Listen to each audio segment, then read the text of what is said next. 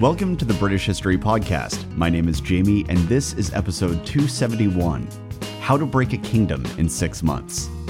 This show is ad-free due to member support, and as a way of thanking members for keeping the show independent, I offer members-only content, including extra episodes and rough transcripts. And we cover all kinds of material in the extra episodes. We even talk about the intersection of history and cultural imaginaries. For example, in our latest Shop Talk, we talked about the DNA analysis of Cheddar Man, and how the revelation that he had darker skin has really distressed some people.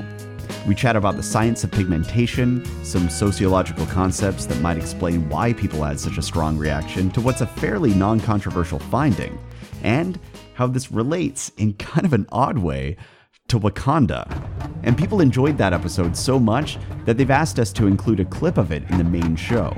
So if you'd like to hear how the Cheddar Man controversy relates to Wakanda, and not in the way that you're thinking, you can listen to it at the end of this episode.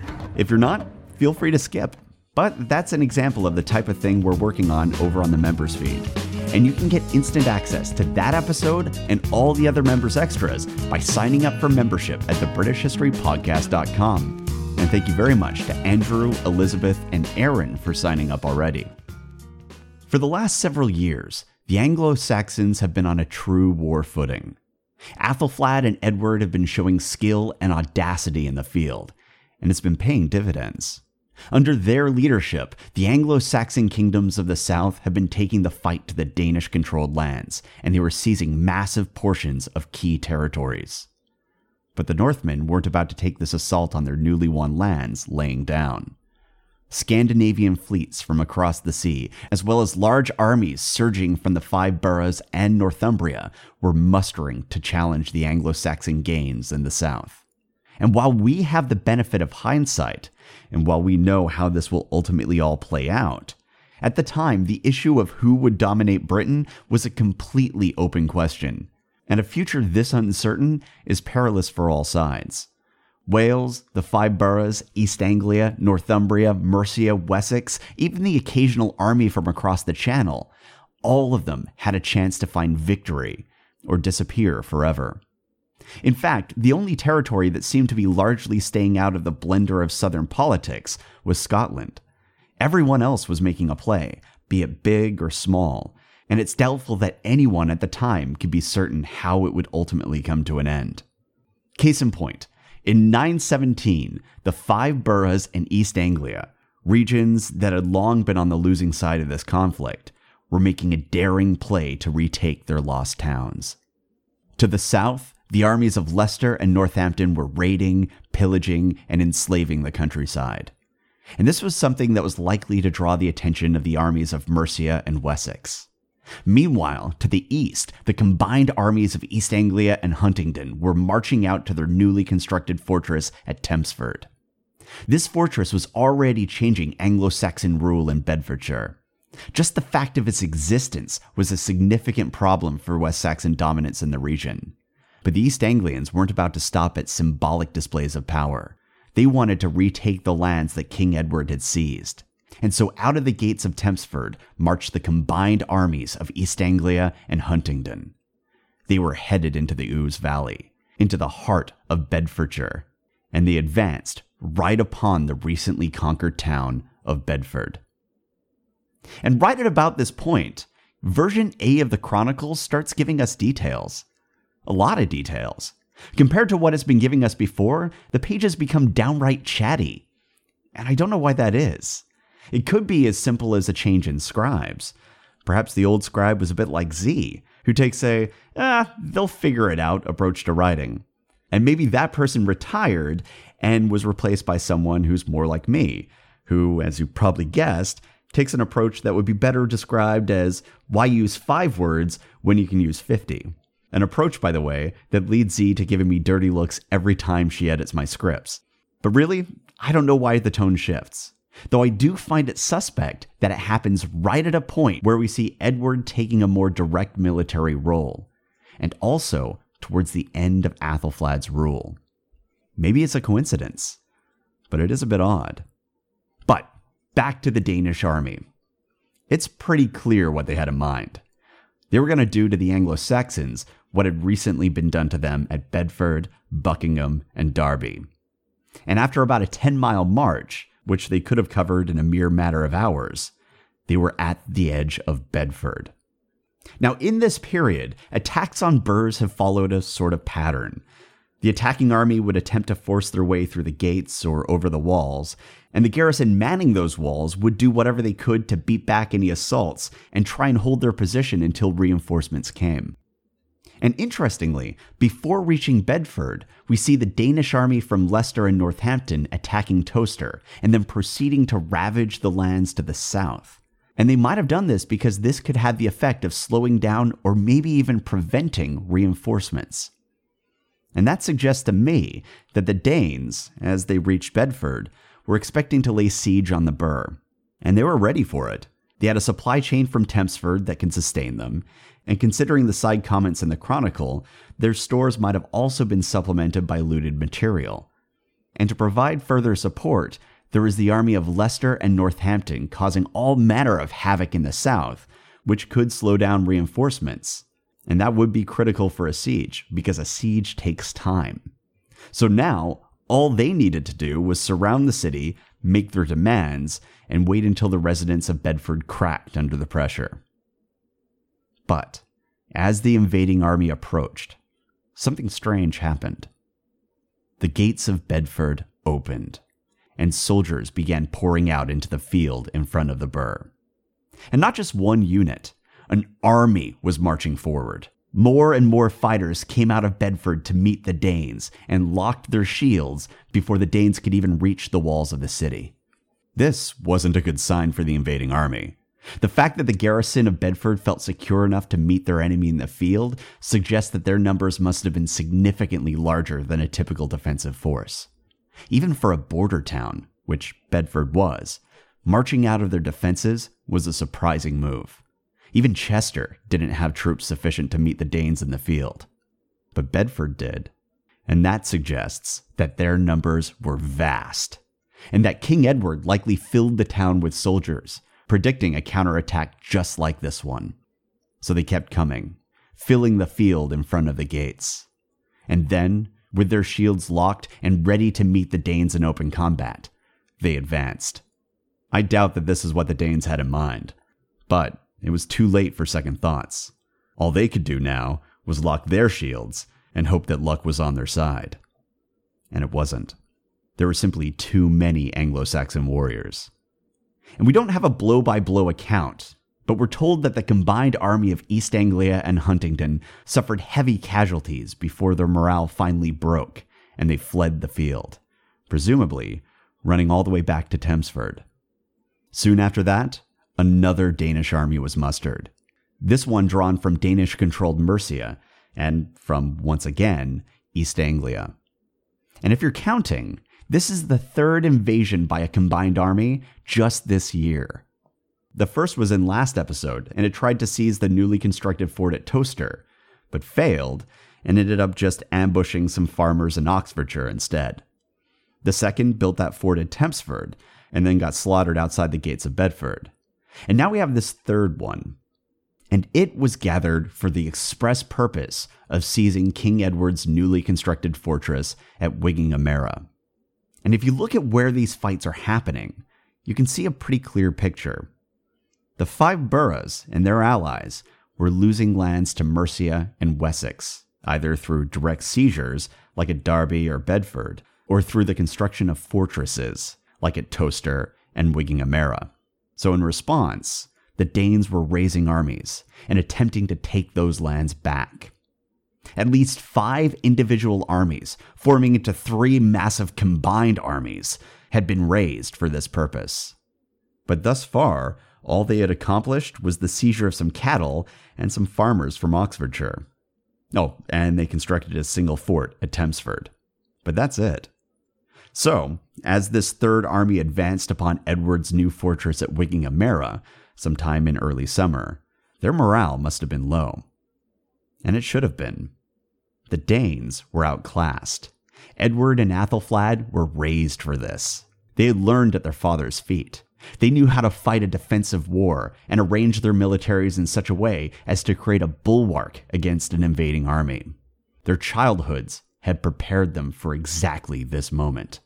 And as soon as the Danes invaded Mercia or Wessex, the children of Alfred were in their element. Furthermore, the Danes weren't even really safe in their own lands. Athelflaed was an experienced leader who had ruled jointly with Athelred, and at least towards the end of his life, organized military operations with him. And if you think back to the time of Athelred, you might recall that he was an experienced and aggressive war leader with a history of offensive wars that struck into enemy lands. And it just so happens that once Athelflaed took the reins of power, she showed herself to also be an aggressive leader who was willing to strike deep into enemy territory. It seems like she might have learned from Athelred. And looking at Edward's behavior over the last few years, he seems to have picked up a few tricks himself. You could not have had two rulers more suited to the task at hand. And so it's no surprise that things were starting to turn against the Danes. But maybe this third combined army would be different. Maybe they stood a better chance. And as that army approached Wingermere, things did look a bit better. Unlike Bedford, the West Saxons were staying behind their walls. Maybe they finally caught them off guard. Maybe these Anglo-Saxons were hiding behind their walls because they didn't have the numbers to fight. Or maybe their forces were unskilled and untested. Whatever it was, this was a good sign. So the Danes formed their siege lines and began their assault. And like with prior sieges, the defenders likely used anything at their disposal to slow down the Danish advance and repel them from the walls of the burh. I don't know if they used bees again, but I hope they did. And we're told that the fighting went long into the day, but at the end of the day, the Danes failed to take the walls. And then something interesting happened. They called it quits after just one day. Sieges go on for weeks to months. But this new army could only manage a single day before they packed up their things, grabbed any cattle that they could find in the nearby lands, and legged it back home. Their morale must have been absolutely trashed. And I get it. This had been an awful year for the Danes. They'd lost Derby, Towcester, Wingermere. Moreover, they tried and failed to siege Towcester and Wingermere, and they were slaughtered outside the walls of Bedford. And here's the worst part of it all. It was only midsummer. There were still about 6 months left in the year, so maybe they just had enough. But there's another possibility for why they might have bailed after just one day. They might have caught word of what was happening within Wessex. Because while that third army retreated with nothing more than Bessie the cow and a bruised ego, King Edward was making preparations. He'd sent out word to all the shires within reach that they were to send their fyrds into his service. Any fyrd that can make the march and meet him by the specified date at the specified location should send their forces. And so a great host was assembled only a short distance away from the East Anglian fortress at Tempsford. And targeting that fortress was a wise decision. So long as the Danes held a fort within the Ouse Valley, large portions of Bedfordshire would be at risk. From there, they could launch any number of raiding missions into the countryside. Or perhaps they could even send further direct assaults on Bedford itself. Edward needed to push the boundaries back, and to do that, he had to go through Tempsford. And so King Edward and his massive army marched upon the fort. And his approach was well timed. This fort wasn't just home to a defensive force. It housed the King of East Anglia, who very well might have been Guthrum II. And it also held large numbers of highborn nobles, including several Jarls and the king's son and brother. Their presence there indicates that this wasn't just an outpost. This was a major military position and a staging point for further campaigns. After all, there really was still plenty of campaigning season left. But Edward had beaten them to the punch. And while East Anglia was battered from their numerous defeats over the last several years, Wessex had been triumphant. And not just triumphant, it had been growing, which meant that as East Anglia's forces dwindled, likely along with their morale, Wessex was on the rise. Consequently, the great host that Edward assembled likely dwarfed the force that was currently manning the walls at Tempsford. And as King Edward and his army approached, the King of East Anglia and his army must have realized the trouble they were in. Because rather than marching out to directly confront Edward on the field of battle, the East Anglians barred the gates and prepared for a siege. And that might work. Perhaps if they could just hold out long enough, their allies from the 5 boroughs, well, now the 4 boroughs, or maybe even their allies in Jorvik, could come to their rescue. But Edward was all too aware of how sieges could drag out.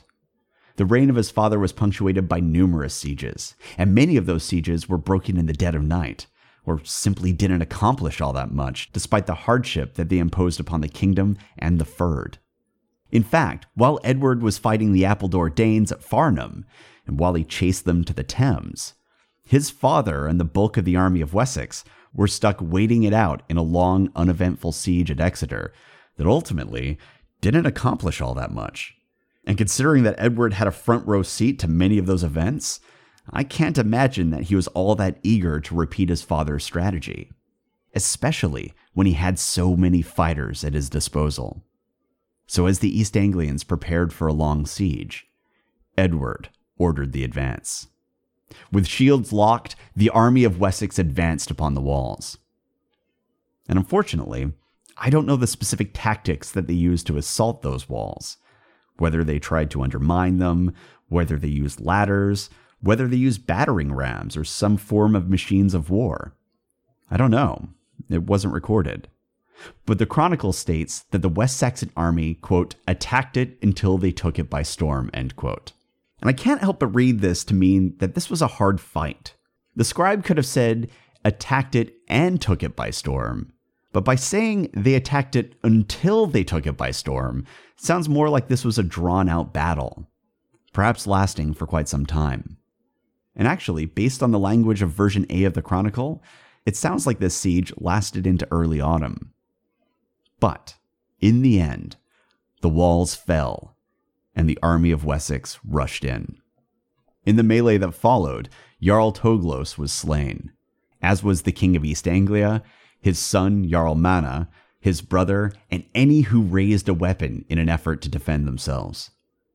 Only those who immediately surrendered survived. But even for those who survived, their troubles didn't end. We're told that they were captured, which suggests that they were enslaved. But with that victory, Bedfordshire was now thoroughly in West Saxon hands. And with so many of the Danish ruling nobility of East Anglia lying dead at Tempsford, including their king, the Eastern Kingdom was now thrown into chaos. However, Edward wasn't done. See, Wessex was vast, far larger than East Anglia, and he had only called the soldiers who could reach Tempsford by the specified date. That left large numbers of soldiers with time on their hands. So, while Edward was at Tempsford, a second force was being prepared in Kent, Surrey, and Essex. And soon after Edward's victory at Tempsford, that force marched. Now, you might remember that back when East Anglia supported Athelwold's rebellion, it was Kent who disregarded the king's order to retreat and continued to ravage the East Anglian countryside. It was the Kentish army specifically who killed King Eric of East Anglia and Athelwold Atheling in battle. And they had done that even though it resulted in the slaughter of large numbers of their own forces. It's not specifically discussed, but Kent clearly had a pretty big beef with East Anglia. And while we don't know who led this army, based on the context of the entry, it seems that Kent made up the bulk of the army. So my guess would be that that beef was still going. And once that force entered East Anglia, they headed straight for one of the major political and economic centers of the region, Colchester, formerly known in Roman times as Camulodunum. Now, Wessex at this time was on the cutting edge of military organization on the island. Thanks to the development of the fyrd and the creation of the Burgle system, they were able to produce troops quicker and in larger numbers than East Anglia. King Edward was able to have multiple massive armies operating in the field, and because they were taking it in shifts, they weren't getting exhausted. Wessex had become a machine of war, and by the time that East Anglia likely realized they'd fallen behind, it was too late. Colchester fell under the weight of the West Saxon onslaught, and it seems that Kent's beef with East Anglia really wasn't over, because much like Athelflaed's attack in Wales, the West Saxon army out of Kent, Surrey, and Essex demonstrated shocking brutality in their victory. Rather than simply capturing Colchester, we are told that they, quote, besieged the borough and attacked it until they took it and killed all the people and seized everything that was inside, except the men who fled over the wall, end quote. The only survivors were the people who managed to escape. It was a slaughter. It was also a devastating loss for East Anglia. But they still weren't out of the fight yet. They still had warbands in operation, such as they were. And they also had a little luck on their side, because just as East Anglia was at its lowest point, a Viking fleet appeared on the horizon, and the remnants of the East Anglian army rushed to meet them. And we're told that they, quote, enticed, end quote, the Vikings to join them. And I don't know what that enticing really involved, but I suspect it involved quite a lot of promises. Like, what do you want? Money? Titles? It's not like we have a king anymore, so, want to be king? Something like that. But whatever they promised, apparently it was acceptable because the Viking fleet joined the East Anglians, and they marched upon Malden. The Chronicle says that they picked this target because they, quote, intended to avenge their injury, end quote. As you might remember, Edward had only recently constructed that burh at Malden, and it gave him greater control over the Thames estuary, as well as over Essex. And so much like the attacks on Towcester and Wiggin-Amera, I think the Danes were desperately trying to retake their lost lands. But they probably also realized that a direct assault on Colchester, especially while the Kentish men were probably still in there, would have been suicide. But the trouble with this plan was that attacking any burh at this point was pretty close to suicide. Edward and Athelflaed had perfected their father's defenses, and East Anglia, even with their fancy new Viking allies, were hopelessly outmatched. And what followed at Malden was basically a rerun of their previous attempts at attacking burhs. The Danes began their siege. The defenders held off any attempts at assaulting the walls until their reinforcements from nearby burhs came to their aid. And then the Danes fled, having accomplished nothing other than incurring further casualties. Only this time, the West Saxons weren't content to allow the Danes to escape, as they had done at Towcester. They weren't willing to suffer any further raiding from these Vikings. So as the combined East Anglian Viking army fled the field, the defenders from Malden poured out of their gates, joined the reinforcements that were already in the field, and gave chase. On an unknown battlefield, the West Saxons caught up with the fleeing Danes and forced a confrontation. In the ensuing fight, we're told that the soldiers from Malden and the surrounding area put the Danes to flight again, but not before killing, quote, many hundreds of them, end quote. Meanwhile, still in that same autumn, King Edward and his army marched upon Passenham, which was just to the south of Northampton, but more importantly, it was less than 10 miles from Towcester. And Edward's purpose for being there was clear. He and his army would provide protection from Northampton, while a construction team added a stone wall to the burh at Towcester. This was a massive show of force, and in combination with the rapid loss of most of the army of East Anglia, the loss of Derby, and the general collapse of the Southern Danelaw, well, it all proved to be too much for Jarl Thurforth of Northampton, and so we're told that in the autumn, Jarl Furthurth submitted to King Edward, along with his nobles and his armies. And this wasn't just a minor jarl. When Thurforth of Northampton submitted, he brought with him lands that stretched all the way up to the River Welland, which was about 50 miles to the northeast, well past Corby and Peterborough.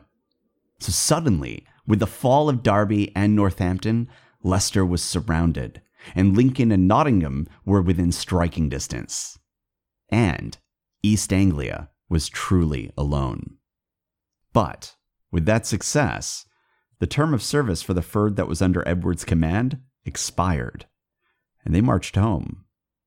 However, because of the organization of Wessex, that didn't mean that the king lacked an army. Instead, a new, fresh force marched forth. And it was still autumn. Still plenty of time to campaign.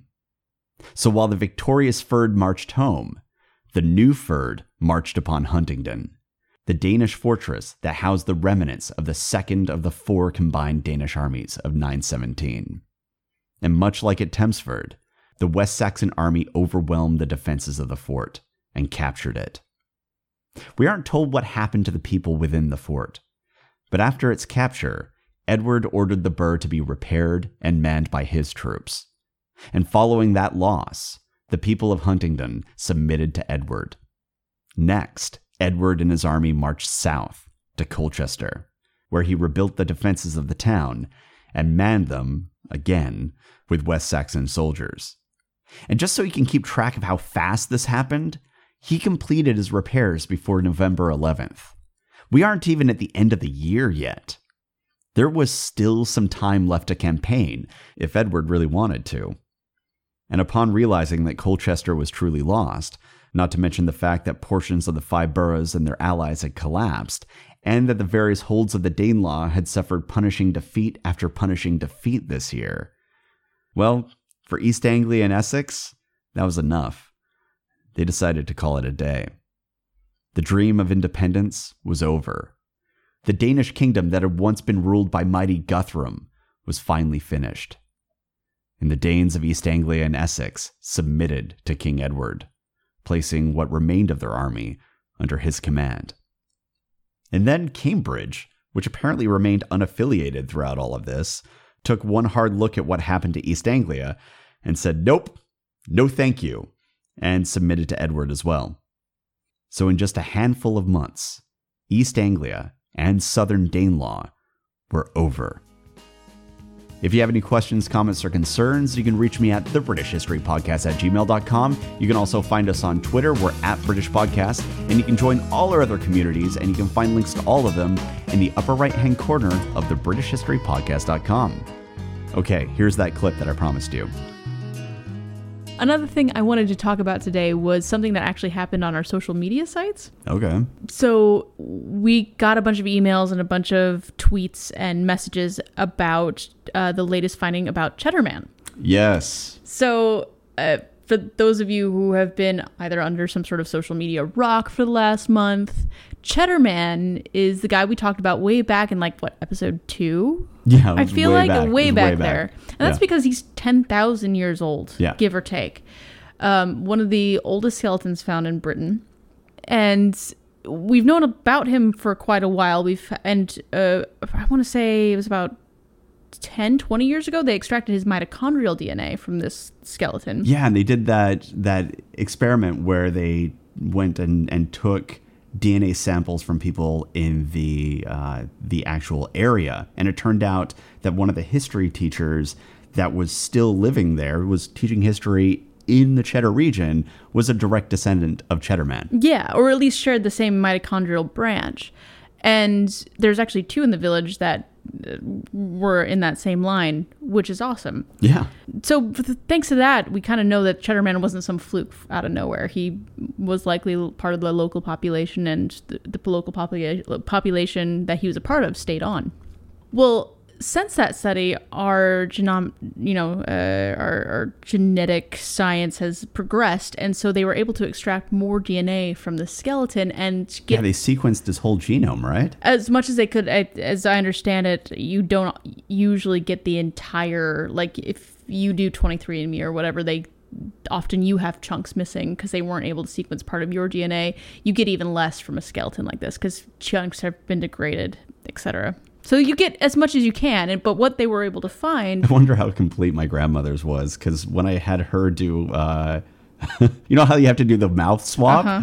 So right before I came over, she was eating chocolate, and I'm wondering how much of her genomic DNA thing was chocolate versus Nana.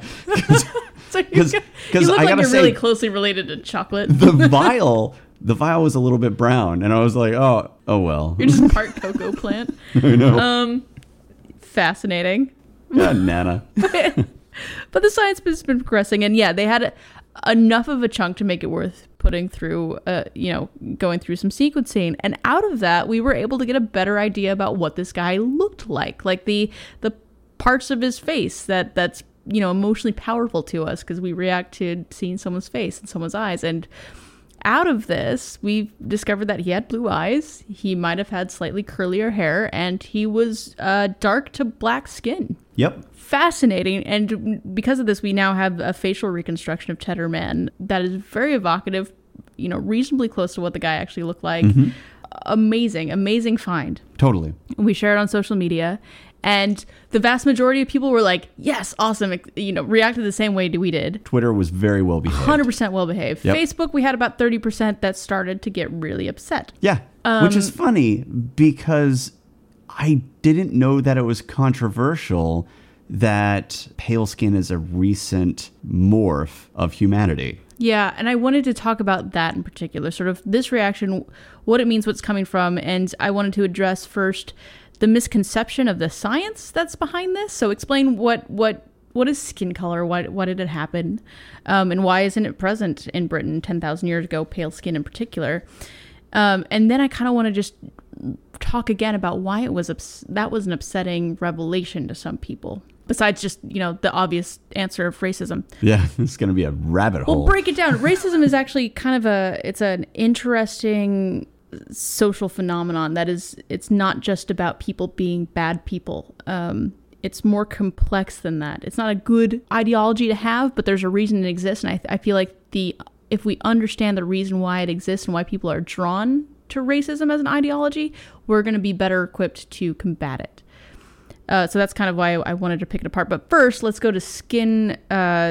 This is going to be really heavy. That's why I was like pull out the beer and just start chatting. It's cool. I was busy thinking that this was going to be a light shop talk where, we complain about Britannia and we'll end with Britannia. It'll be okay.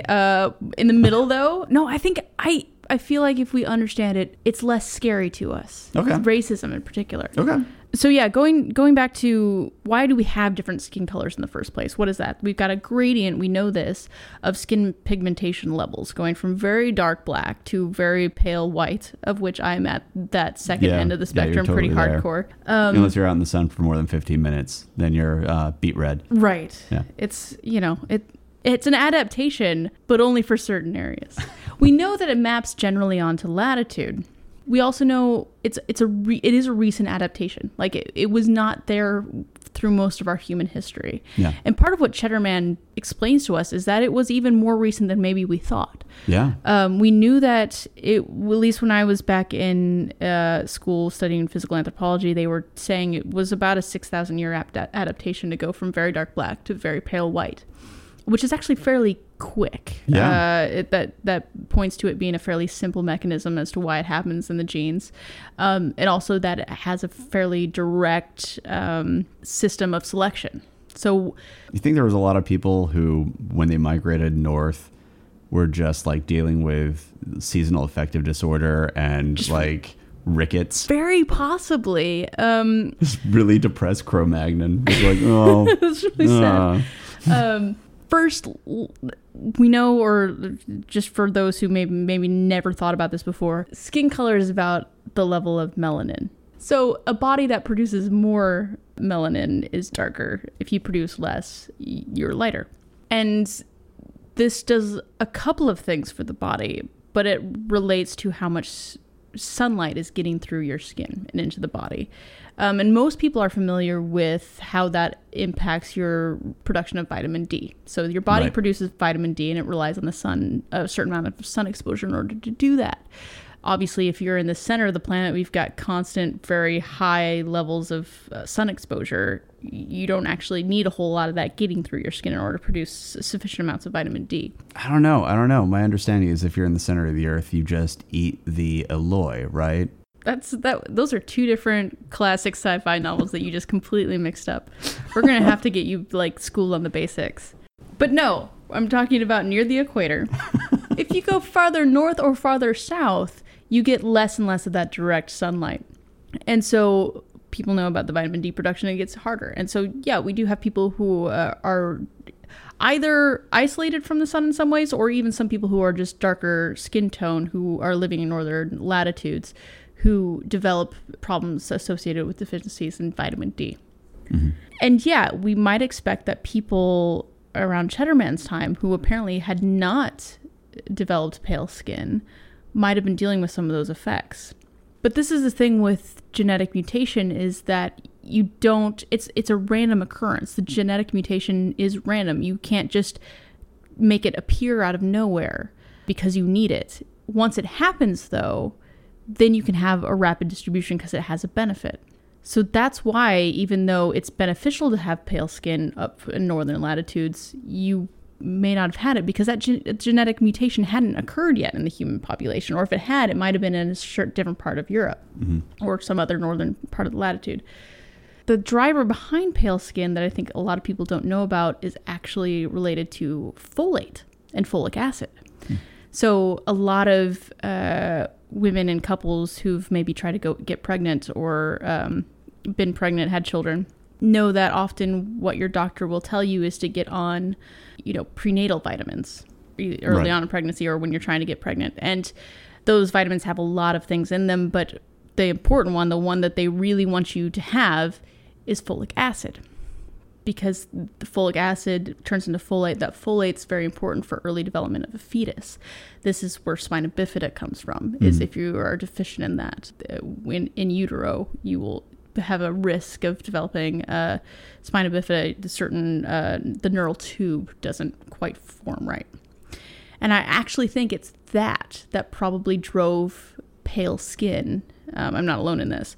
The proliferation of pale skin, when it did finally show up in human populations, to spread fairly rapidly, is because that's about, you're going to see a mutation proliferate when it's related to the direct success of youth. You're going to have more babies, they're going to be more healthy, you're going to have fewer failed pregnancies. Right. So women who are low on folic acid, and then folate, which their body produces out of that, are going to have fewer miscarriages. The babies they have are going to be healthier. And that is usually when you have a few thousand-year adaptation as opposed to, a 100,000-year adaptation. So that makes a lot of sense. What has always thrown me about this is if it's related to sunlight, why don't we see lighter skin in, say, Southern America, Southern Africa? Why don't we see it among the Aborigines? Why is it apparently strictly a Northern European experience? Precisely the same thing that I just sort of described, which is you're waiting for that mutation to happen. If it doesn't happen, then you just sort of deal with the slightly lower successive birth rates, a certain amount of vitamin D deficiency, or perhaps you're able to adapt that through diet. There's a suggestion by some, and it holds some weight in the community, it's just, in the scientific community, it's just hard to sort of prove, is that this was particularly driven in Europe because they fairly quickly went to a grain-based diet when agriculture happened. That was what I was asking about. Okay. Was what specifically made the spread of that mutation just go gangbusters? There's two things. One, say if you're, Southern Polynesian groups that actually get fairly close to the pole down there, why aren't they? Yeah. The mutation may not have occurred at all. Okay. So if it's not getting down there, then if it doesn't happen in the population, then it can't proliferate. Or if you're like in a hunter-gatherer fishing community, you might not require the degree of... Or if the mutation does show up, it may not proliferate because you don't have the drive because you're already getting the vitamin D or potentially the folate. Right. Right. So... for dietary rather than, being like, no, we're just going to eat wheat forever now. Mm-hmm. Yeah. And that might be more what's happening because it's just hard because if Cheddarman was that dark that late, then this might have been a more difficult mutation, more rare mutation to have pale skin than we initially thought. It made it, because some mutations happen quite frequently. Right. And so you can sort of have a parallel evolutionary moment where multiple populations develop the same mutation and it all sort of, proliferates together. Other mutations are very rare. That's what makes this whole thing really interesting, is that it could potentially move the timetable up. Mm-hmm. Alternatively, if it doesn't, it's yet another instance of widespread travel, because either Britain is still dark at this point, or Britain is in long distance trade routes or some sort of migratory patterns. But either way, it changes the common preconception of what ancient Britain looked like. I suspect it's more the former. Me too. There's maybe a group, maybe pale skin was developing. I think a lot of people sort of suspect it was coming from the Middle Eastern area or the Caucasus area where pale skin might have first popped up. And maybe that was already starting at 10,000 years and just hadn't had a wave of migration of paler skinned people into that area. Right. And I suspect there were probably more, these people were more aware of each other. But my guess is that the dark skin was probably just the norm for most of humanity until very, very late in our past. Well, a relatively young species anyways. Like we're only 200,000 years old. It's not. And It looks like most of that we were very, very dark. So that's, whirlwind tour of the science behind it. And in this case, we're literally talking about skin pigmentation. Race is something different. Race is a construct. It's a social construct. It's something we started developing socially in Europe around the time that Europe was colonizing the rest of the world. And they were simultaneously trying to make a good faith effort in a, naive kind of way of how the world worked, that now that they are encountering it in this frequency. Well, and excusing the fact that they were dominating the shit out of these people. And we're going to get people writing in. Like that wasn't the first time that people tried to categorize other people based on what they look like and where they're from. The Romans did it. The Chinese have done it. Mm-hmm. Like, it seems to actually go hand in hand with empire a lot of times. Yep. No, it's not. It is not unique to the Europeans. The system we are dealing with today in the Western world is coming from that. Yes. Yeah. No, the Europeans did not invent that tendency, but that is a system that we're still dealing with. And a big part of what they were pointing to, in part because they were dealing with the triangle trade of African slaves, was this focus on skin color, because there was such a visual difference that they were dealing with. So it was an easy thing to point out and go, this must be important. And it's not. So when we talk about race, we're talking about this system that was very color focused and sort of assumed that color was important. And of course, there's this social thing going on where, since we've been dealing with that system that was put in place for about 400 years, race has become naturalized. It's become naturalized in our mind, and also it's now a social category that functions as a real thing because we've made it a real thing. Yeah, people are treated differently, have had different access over the space of generations to various resources. So you're dealing with actually social repercussions of a construct, so it becomes real. But the actual basis for that construct is biologically still bullshit. It's meaningless. Yeah. We really aren't that different as a species. Like we're frighteningly similar, even compared to other species. So it's... Yeah, I think we've talked about this in a previous episode where we're kind of a bottlenecked species. Mm-hmm. And so unlike a lot of other animals where you can actually breed animals with their cousins, if you do that with humans, you end up with the Habsburgs really fast. It starts falling apart pretty fast. Yeah, because we have a lot of genetic similarity across humanity as we know it. So we know biologically race isn't a thing. Race is purely a social thing with very real world consequences. And what I think why race is such a prominent thing for a lot of people, and the reason why a lot of people had such a negative visceral reaction to this idea that this ancestor that they had come to know as their ancestor would have been dark and looked very different from them, has more to do with the concept we also talked about in an early episode, which is the social imaginary. Yeah. And here's if you're listening to this episode and you're appalled by the Cheddar Man thing, or you read it and saw the people talking about it, here's a few markers, because I was baffled and shocked by the reaction that we got, because the same people who were just deeply unhappy about the idea that Cheddar Man had dark skin are totally cool with him living at a time where we had giant deer walking around in Britain, where Britain had only recently started to come out of a tundra.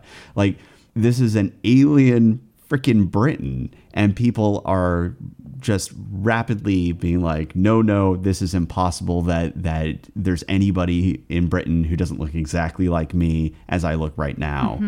And with my tracksuit and trainers. A lot of people are trying to make excuses like, oh, well, he must have come from somewhere else, as in him personally was some sort of immigrant.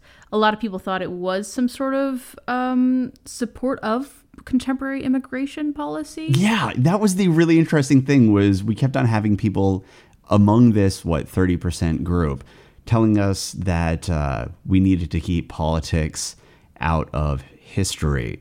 We were just reporting history. And I'm more than happy. You guys might have noticed. I am more than happy to talk about politics. This one was, we were just talking about history. It is very specifically scientific. And a lot of people were also arguing that the scientists were being political, that this was some sort of lie that they were putting forward as some sort of anti-Brexit propaganda campaign. And you really do need a beautiful mind chart to get there. A little bit. And also just a lack of understanding, I think, of how science works. And as an institution, how science works.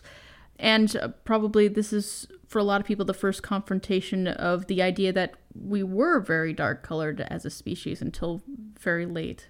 But returning to this social imaginary issue, part of the reason why this became a problem for people, why a lot of people had this visceral reaction against this finding about Cheddar Man, goes back to this social imaginary thing. I don't think they were actually card-carrying members of the KKK. I don't think a lot of them were committed to some sort of ideology of racism. There are people who are like that. But I think a lot of other people are just, they find an important part of their identity, of their self-worth, as being tied to some story about people who look like them going and back into something. history. Yeah, that I can tie myself to this grand story, this grand narrative. And it's important that narrative looks like me, because this is how I understand my place in the world and things that I can be proud of and take some sort of part in. Well, and the past is, for most people, so soupy. And I didn't realize how soupy it was for most people until I started this podcast, where I had people asking me about the Anglo-Saxons, and it sounded like they were asking about the Paleolithic era. And I have had people write into me who wanted to know, how did Alfred deal with Penda and things like this? And I'm busy being like, we're dealing with hundreds of years here, and that's just the Middle Ages period. A lot of it, that's written history, let alone prehistory. Yeah, a lot of it, like this, the prehistory portion of our history is enormous, and the instinct, it seems like, for a lot of people is to compress it all and to be like, well, we were cavemen, and then 1066 happened, and then Brunel came along, and now we're here. And it started in the 60s, and then we have a really granular history from the 60s forward, and ta-da, humanity, right? And the reality is that most of our history is prehistory, and like, there is far more history between Cheddar Man and Caesar than there is to Caesar to us. Yep. But people have a real hard time wrapping their heads around that. And then there's also, I was thinking about Cheddar Man while we were watching Black Panther. And I think that all kind of wraps into itself in this interesting way, because what we're talking about is not some sort of biological issue. We're talking about cultural imaginaries and how they intersect with our identities and our sense of selves and our sense of ourselves in history. So Black Panther, awesome movie. We loved it. King of this, literally an imaginary, which is this Wakanda. Imaginary nation of Wakanda, which is it's 5 tribes that have been isolated from the rest of society, but are also have developed this amazing technology that, so advanced it appears alien, because it's just so different. It's got no historic relation to the rest of the world's technology, so it looks and functions very different, and it's super advanced. The term I've heard for it is Afrofuturism, and it's so awesome. Cool. It's very cool. And part of the reaction to this movie, why it was been really powerful for people, particularly Black people across the globe and people in Africa, is because they were able to go to the movies and see a cultural imaginary constructed where people who look like them are heroes. And well, it goes beyond that. It's a cultural imaginary that portrays Black people outside of a colonialist past. Yes. Which you never see. No. I think this is the first time we've ever seen that. And this is part of why this thing was so visually stunning and interesting, was because all of the costumes, all of the construction of the buildings, and even the way that, like, people were moving and talking is drawn from African tribal groups. Yeah. And tribal styles and practices that have nothing to do with the rest of the world. It's born and bred in Africa, and we don't see a whole lot of that. That doesn't come out on pop culture because it's driven by fundamentally white people. And so what people were reacting to was, oh my God, I have a cultural imaginary of my own. And it was coming out of specifically a very popular genre right now. Mm-hmm. Like there are always films that are done, but a lot of times it's indie, super indie. This was the third or fourth biggest grossing blockbuster ever. Mm-hmm. Like, just huge.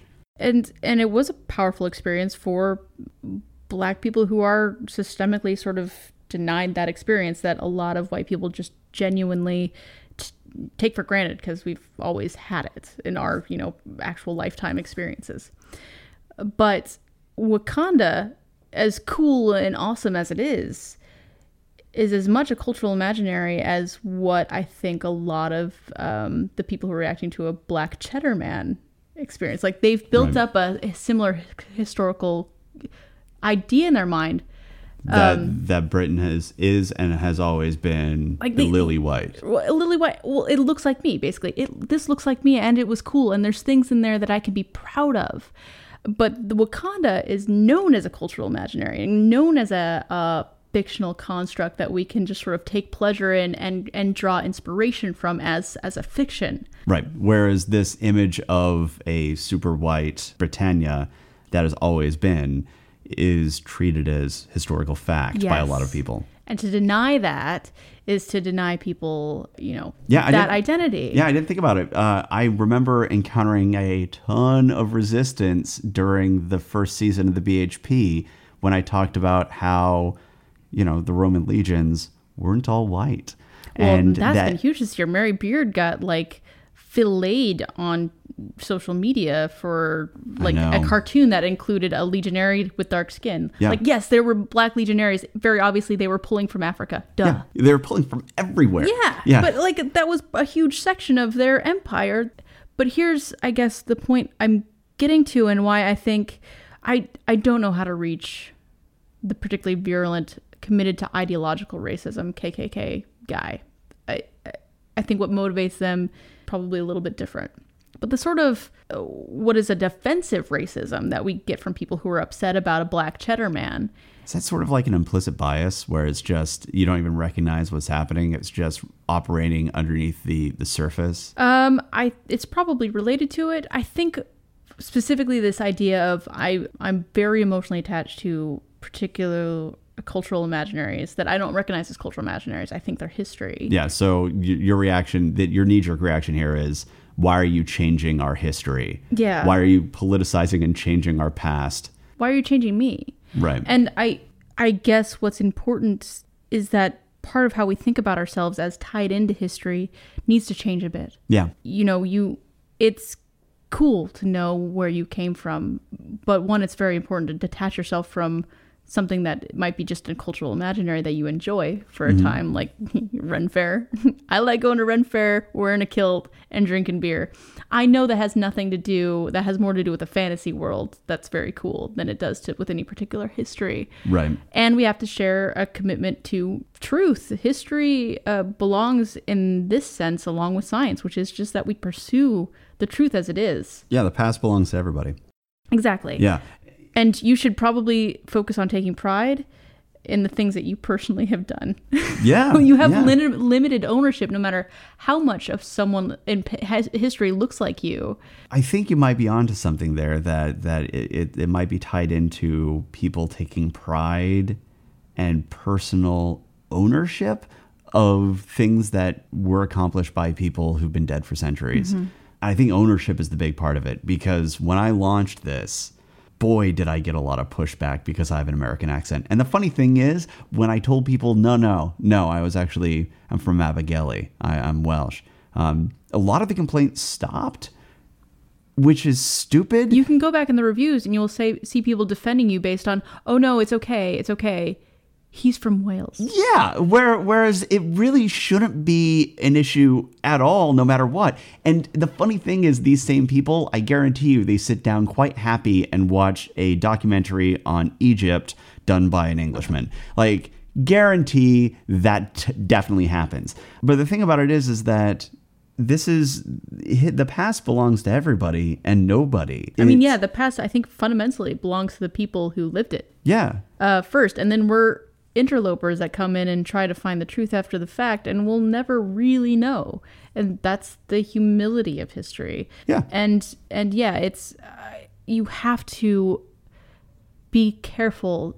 It's fine to indulge in cultural imaginaries. Wakanda's a great one. Totally is. And that's why it's so great, is that it's set in, you know it's fake as we're making it, and it's just this fiction we can find inspiration and joy in.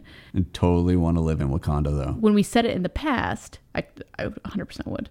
Right. But when we set it in the past, there's this danger of pretending that that's reality, and it's not. And you got to be careful about that. And that's where, I think we can address some of this defensive race-related rejection of scientific fact is coming from, is this, oh, but I lose something of myself here. I lose my identity. And your identity shouldn't have been tied to these things in the first place. Yes. So start there. Start by letting that go. And then, try to find a more holistic joy in knowing what came before us. I feel bad because this is kind of, we're preaching at people who support our show and who are unlikely to have had that problem. I can all but guarantee that none of them were the people that we were. Sure. But I wanted to address it because I thought it's true. The members listening to this are unlikely to have been part of that crowd. But I imagine there may have been some who were reading that reaction and themselves grappling with how to respond or deal with the vitriol that was pouring out over what is fundamentally not all that controversial. Mm-hmm. And how do we talk about it coming from the other side, about how do we address it in an emotionally mature way that maybe actually expands the conversation, maybe brings people out of that defensive posture, and also comes to see the world as an expansive thing, something that we can all take part in. And I think if people would relax out of this, my identity must be protected, you can identify strongly with people who don't look like you. That's the whole point of fiction, actually, is to be able to put yourself in the perspective of someone else. That's what makes fiction so lovely. Well, that was heavy. I just needed to address, because it was just this bizarre vitriol that came up in our social media when, we try really hard relatively we escaped a lot of that, given everything that's going on in the world right now, because we do talk about history. But then it popped up, and I think it deserved addressing from us. All right. I hope you liked that, and thanks for listening.